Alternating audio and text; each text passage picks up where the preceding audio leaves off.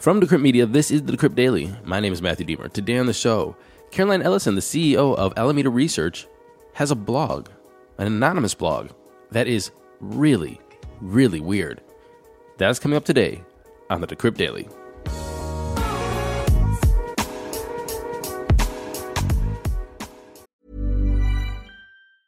Hiring for your small business? If you're not looking for professionals on LinkedIn, you're looking in the wrong place. That's like looking for your car keys in a fish tank.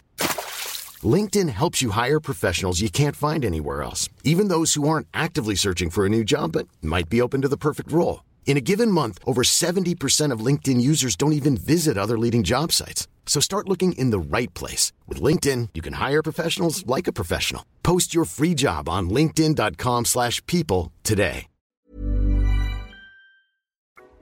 Good morning, everybody. Welcome to the show. Today is Wednesday, November 16th, 2022. Before we get into the crypto prices today, a couple of things that I want to just go over, and they're newsworthy, obviously. Well, I guess we could imagine, after the whole FTX debacle, Ledger and Trezor and all of the hard wallets are confirming that they are seeing the highest sales ever, which means y'all are listening, not your keys, not your cheese. You're getting money off the exchanges. You're getting crypto off the exchanges. You're self-custody, and I want to say, good freaking job. Last week, Ledger saw the highest sales on Sunday to be beat on Monday. So congratulations, y'all. Keep getting your coins off exchanges. Also, the discussion of effective altruism, I'm going to call it EA from this point on because it's a little hard to say, EA is being tossed around right now because, as we know, Sam Bankman-Fried and some other people said we're doing effective altruism, which means they make their money in order to give. We are going to make all this money and give away 99% of all of our wealth to charities and other things because this is what we're supposed to do. This is the good thing. This is the moral thing. This is the ethical thing. Well, some people are saying that this is a stupid idea, and I want your opinion. Matthew Aaron at Decrypt.co. That's MatthewAaron at Decrypt.co. For example, Ava Labs CEO Emin Gun Sirer, effective altruism brand is dead. It contributed to the fraud by providing cover for unchecked greed. And he's saying this obviously in regards to FTX. The co-founder of DeFi firm Genesis, Martin Kopelman, said, "I think it's worth talking about the danger of using EA as a justification strategy. You can abuse EA ideas to justify the shitty behavior that earns you money, as you can claim it's all for the greater good." And that's where I want your feedback. Is EA just a stupid idea that just justifies greed and shitty behavior? Or is it a good practice to live by? More than likely, everybody's going to say there's a nuanced answer to that somewhere in between, but I want to know what you think. Because they're saying that it's just justifying shitty behavior because you are masking this with this brand of being better than everybody. I'm giving all my money away to do all these things. And that's why I'm making these billions. And I'm sorry, but don't worry, I'm going to do better. So let me know your opinion. Matthew Aaron at Decrypt.co. Now, let's get into those crypto prices.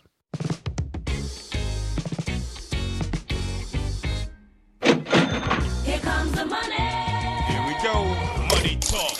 And the time is 10:44 a.m. Eastern Standard Time. We have Bitcoin sitting at $16,522, down 2.7% in 24 hours. We have Ethereum sitting at $1,207, down 5% in 24. Tether's number 3, USDC is number 4, and Binance is number 5 at $271, down 3.5%. Rounding off the top 10, we have BUSD, XRP, Cardano, Doge, and Matic. And Matic is down 5.62%, just FYI, sitting at 90 cents. The total market cap is sitting at $528.5 billion, which is down 2.8% in 24. A BTC dominance of 38.3 and ETH dominance of 17.9. And I just want to remind everybody that I do not think that we're going up from here. A lot of people are saying, hey, markets are recovered. You're going to see that in headlines all over the news. Markets recovered because it goes up a little bit. They just are clickbait. This is not going to be a up-only moment, I don't think. I could be wrong. This is not financial advice. I'm just saying what I've seen in the past and what I know to be true. We have a systemic issue within the crypto space that we haven't even brushed the surface yet. And so if we have upward movements, they're probably dead cat bounces, and just be careful.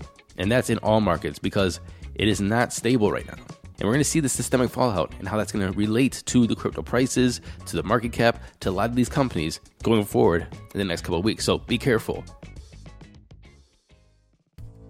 Moving into today's headlines, as we told you yesterday, Alameda Research were using insider information to front-run tokens being listed on FTX. They accumulated $60 million in tokens to front-run them. What were those tokens? Well, I'm going to list some of them for you now.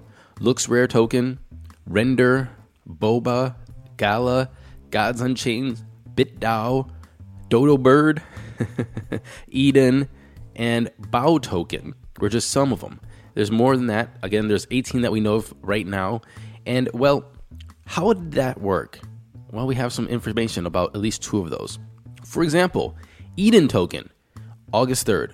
Let's just put this in place. On August 3rd, 3 weeks before the token began trading on FTX, they received 2.5 million Eden tokens.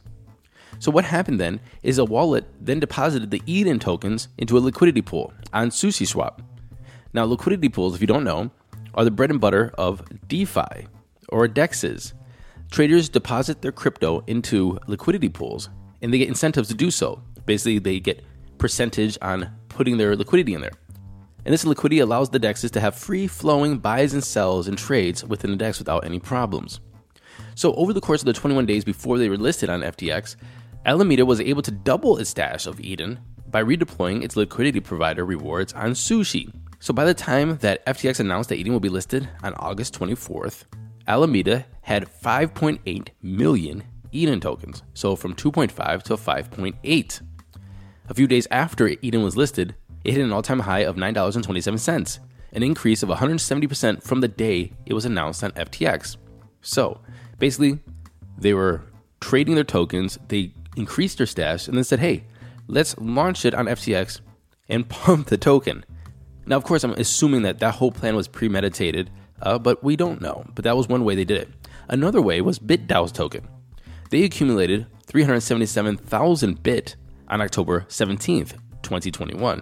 And then Bit started trading on October 18th. So they really didn't have much time to finagle it. But by launching it on FTX, and I'm pulling up CoinMarketCap right now from the 17th to the 18th, on the 17th, when they listed it on FTX, it was about $1.77 or so. It went down to even $1.75. But 3 days after they listed it, October 20th, it hit $2.45. Quite a bit of a pump. And even though that was the high, after that, it was staying and bouncing around 225, 230, 215, so on and so forth. So that's quite a bit raise from the 175 that it was listed on. Long story short, front running and then listing made them money. Crypto lending platform Salt is halting withdrawals today, and it's the latest firm to do so amid the FTX-sparked contagion sweeping across the cryptocurrency landscape. Salt CEO Sean Owen said in a message that the collapse of FTX has impacted our business, and until we're able to determine the extent of this impact with specific details that we feel confident are factually accurate, we have paused deposits and withdrawals on the Salt platform effective immediately. He continued to say, without a clear idea of assets and liabilities, borrowers and lenders alike can't properly assess counterparty risk, which is a major decision driver for deploying capital into money markets. Continuing with our FTX news, because that's what we pretty much have this week, FTX Australia was launched in March of 2022. Well, it was short-lived because the Australian Securities Investments Commission, or the ASIC, announced on Tuesday that it suspended Australian financial service licenses to FTX Australia, and that's effective until May 15th of 2023. They said this in quote, ASIC encourages clients of FTX Australia to carefully monitor the situation and look for updates by the FTX group, as well as from FTX Australia's administrators.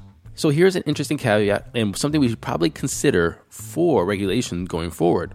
And if you have an opinion about this, Matthew Aaron at Decrypt.co, Australia has no custody rules regarding digital asset exchanges, meaning there was no requirement for FTX trading to keep customers' assets onshore, meaning those assets could be anywhere.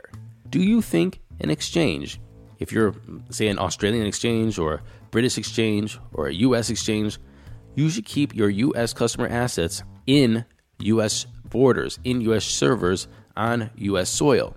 Let me know what you think. Matthew Aaron at Decrypt.co, because that's an interesting question.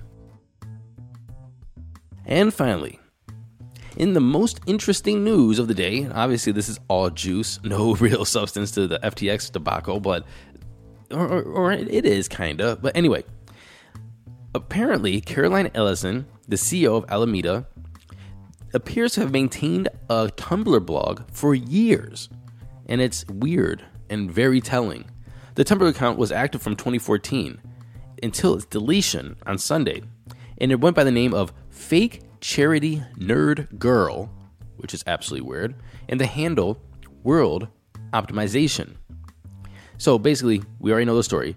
SBF Sam Bankman-Fried was romantically and sexually involved with Caroline Ellison. Has nothing to do with trading. Kind of weird though. Very nepotistic, sort of CEO of this company, CEO of that company, or founder of this company, sleeping together. Bad look. Don't know if it's illegal, but very bad look. But they also lived in a penthouse in the Bahamas, a $30 million penthouse. Actually, you can go online and see the pictures of this thing. Pretty amazing. With 8 other colleagues. And they basically all had a polycule, this is the first time I heard this word, a polycule relationship, which is a romantic network of multiple people linked by overlapping sexual relationships. Basically, 10 people lived in a penthouse together, ran a multi-billion-dollar company, and were sleeping and dating with each other. In this Tumblr blog, again entitled Fake Charity Nerd Girl, this is very important that that's the title, Ellison wrote down her personal belief in world philosophy, and here are some. Hardline views on polyamory and sexual competition, a fascination with race science, and a belief in the natural synergy between crypto and fraud. So what kind of insights can we get from her blog? Well, here's a quote from February of 2020, 2 years into Ellison's stint at Alameda Research. She said, "When I first started my first foray into poly, I thought it was a radical break from my traditional past. But to be honest, I've come to decide that the only acceptable style of poly is best characterized as something like an imperial Chinese harem, a cutthroat market of sexual competition and subjugation. None of this hierarchical bullshit. Everyone should have a ranking of their partners. People should know where they fall in those rankings, and there should be a vicious power struggle for the ranks." Okay. There's also a fascination with race science and eugenics, which is called HBD, or human biodiversity. In that, she wrote, there is a stereotype of racist people that they have to assume that any East Asian person speaks Chinese or something. I appreciate that HBD people are the exact opposite of that, and will make fun of you for saying something about Indians without specifying their provenance and caste because, come on, the genetics differences are massive. Basically saying that if you are from a different caste or a different region of India, there's a massive genetic difference. Basically saying everybody's genetically different, therefore there must be inferior and superior genetic makeup. And to highlight her ideas about crypto, she said, "I didn't get into this space as a true crypto believer. It's mostly scams and memes when you get down to it." Yikes. Okay, so here's my take on it. We have to categorize these different things or these different ideas or these different behaviors in different categories, right? Hence categorizing, right? So her personal life, ideas that might give you insight to her ideas of how to run a business and how those might relate to Alameda and trading and crypto, and her professional life. And where do those all connect? Look, her liking to sleep with other people, poly, whatever, that has nothing to do with her as a business operator. Her ideas of what she's interested in, as much as I will disagree with those ideas, or you will disagree with those ideas, or agree with those ideas, have nothing to do with her responsibilities as a CEO. Did she do those responsibilities? And did they have a relationship or put themselves in situations that were not professional and did not benefit the business? So I think that we're going to get a lot of juice, a lot of gossip, a lot of little things that are going to show their personal lives that's going to make us create judgments on what they did as business owners. And we have to, I guess, take those apart, because I really hate that. I hate when you actually just try to demonize a person or because their beliefs are different than yours instead of looking at their actions. I promise you, if you look at her or Sam's actions as business owners, as traders, as custodians of people's cash, then I think you're going to get plenty of ammo to show that they were bad actors. Again, get the facts. Don't dig into their personal life and try to paint them as, oh no, they slept with a lot of people, so therefore they're bad. I think that's wrong. What do you think? Matthew Aaron at Decrypt.co. Let's look at the facts of how they ran a business, not using their personal lives as ammo against how they ran a business. You know what I'm saying?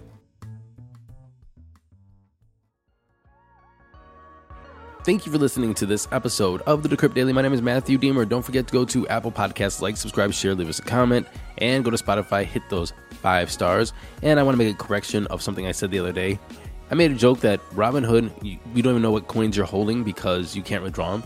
They made that change a while ago. You can withdraw your tokens from Robinhood. So I want to make that correction.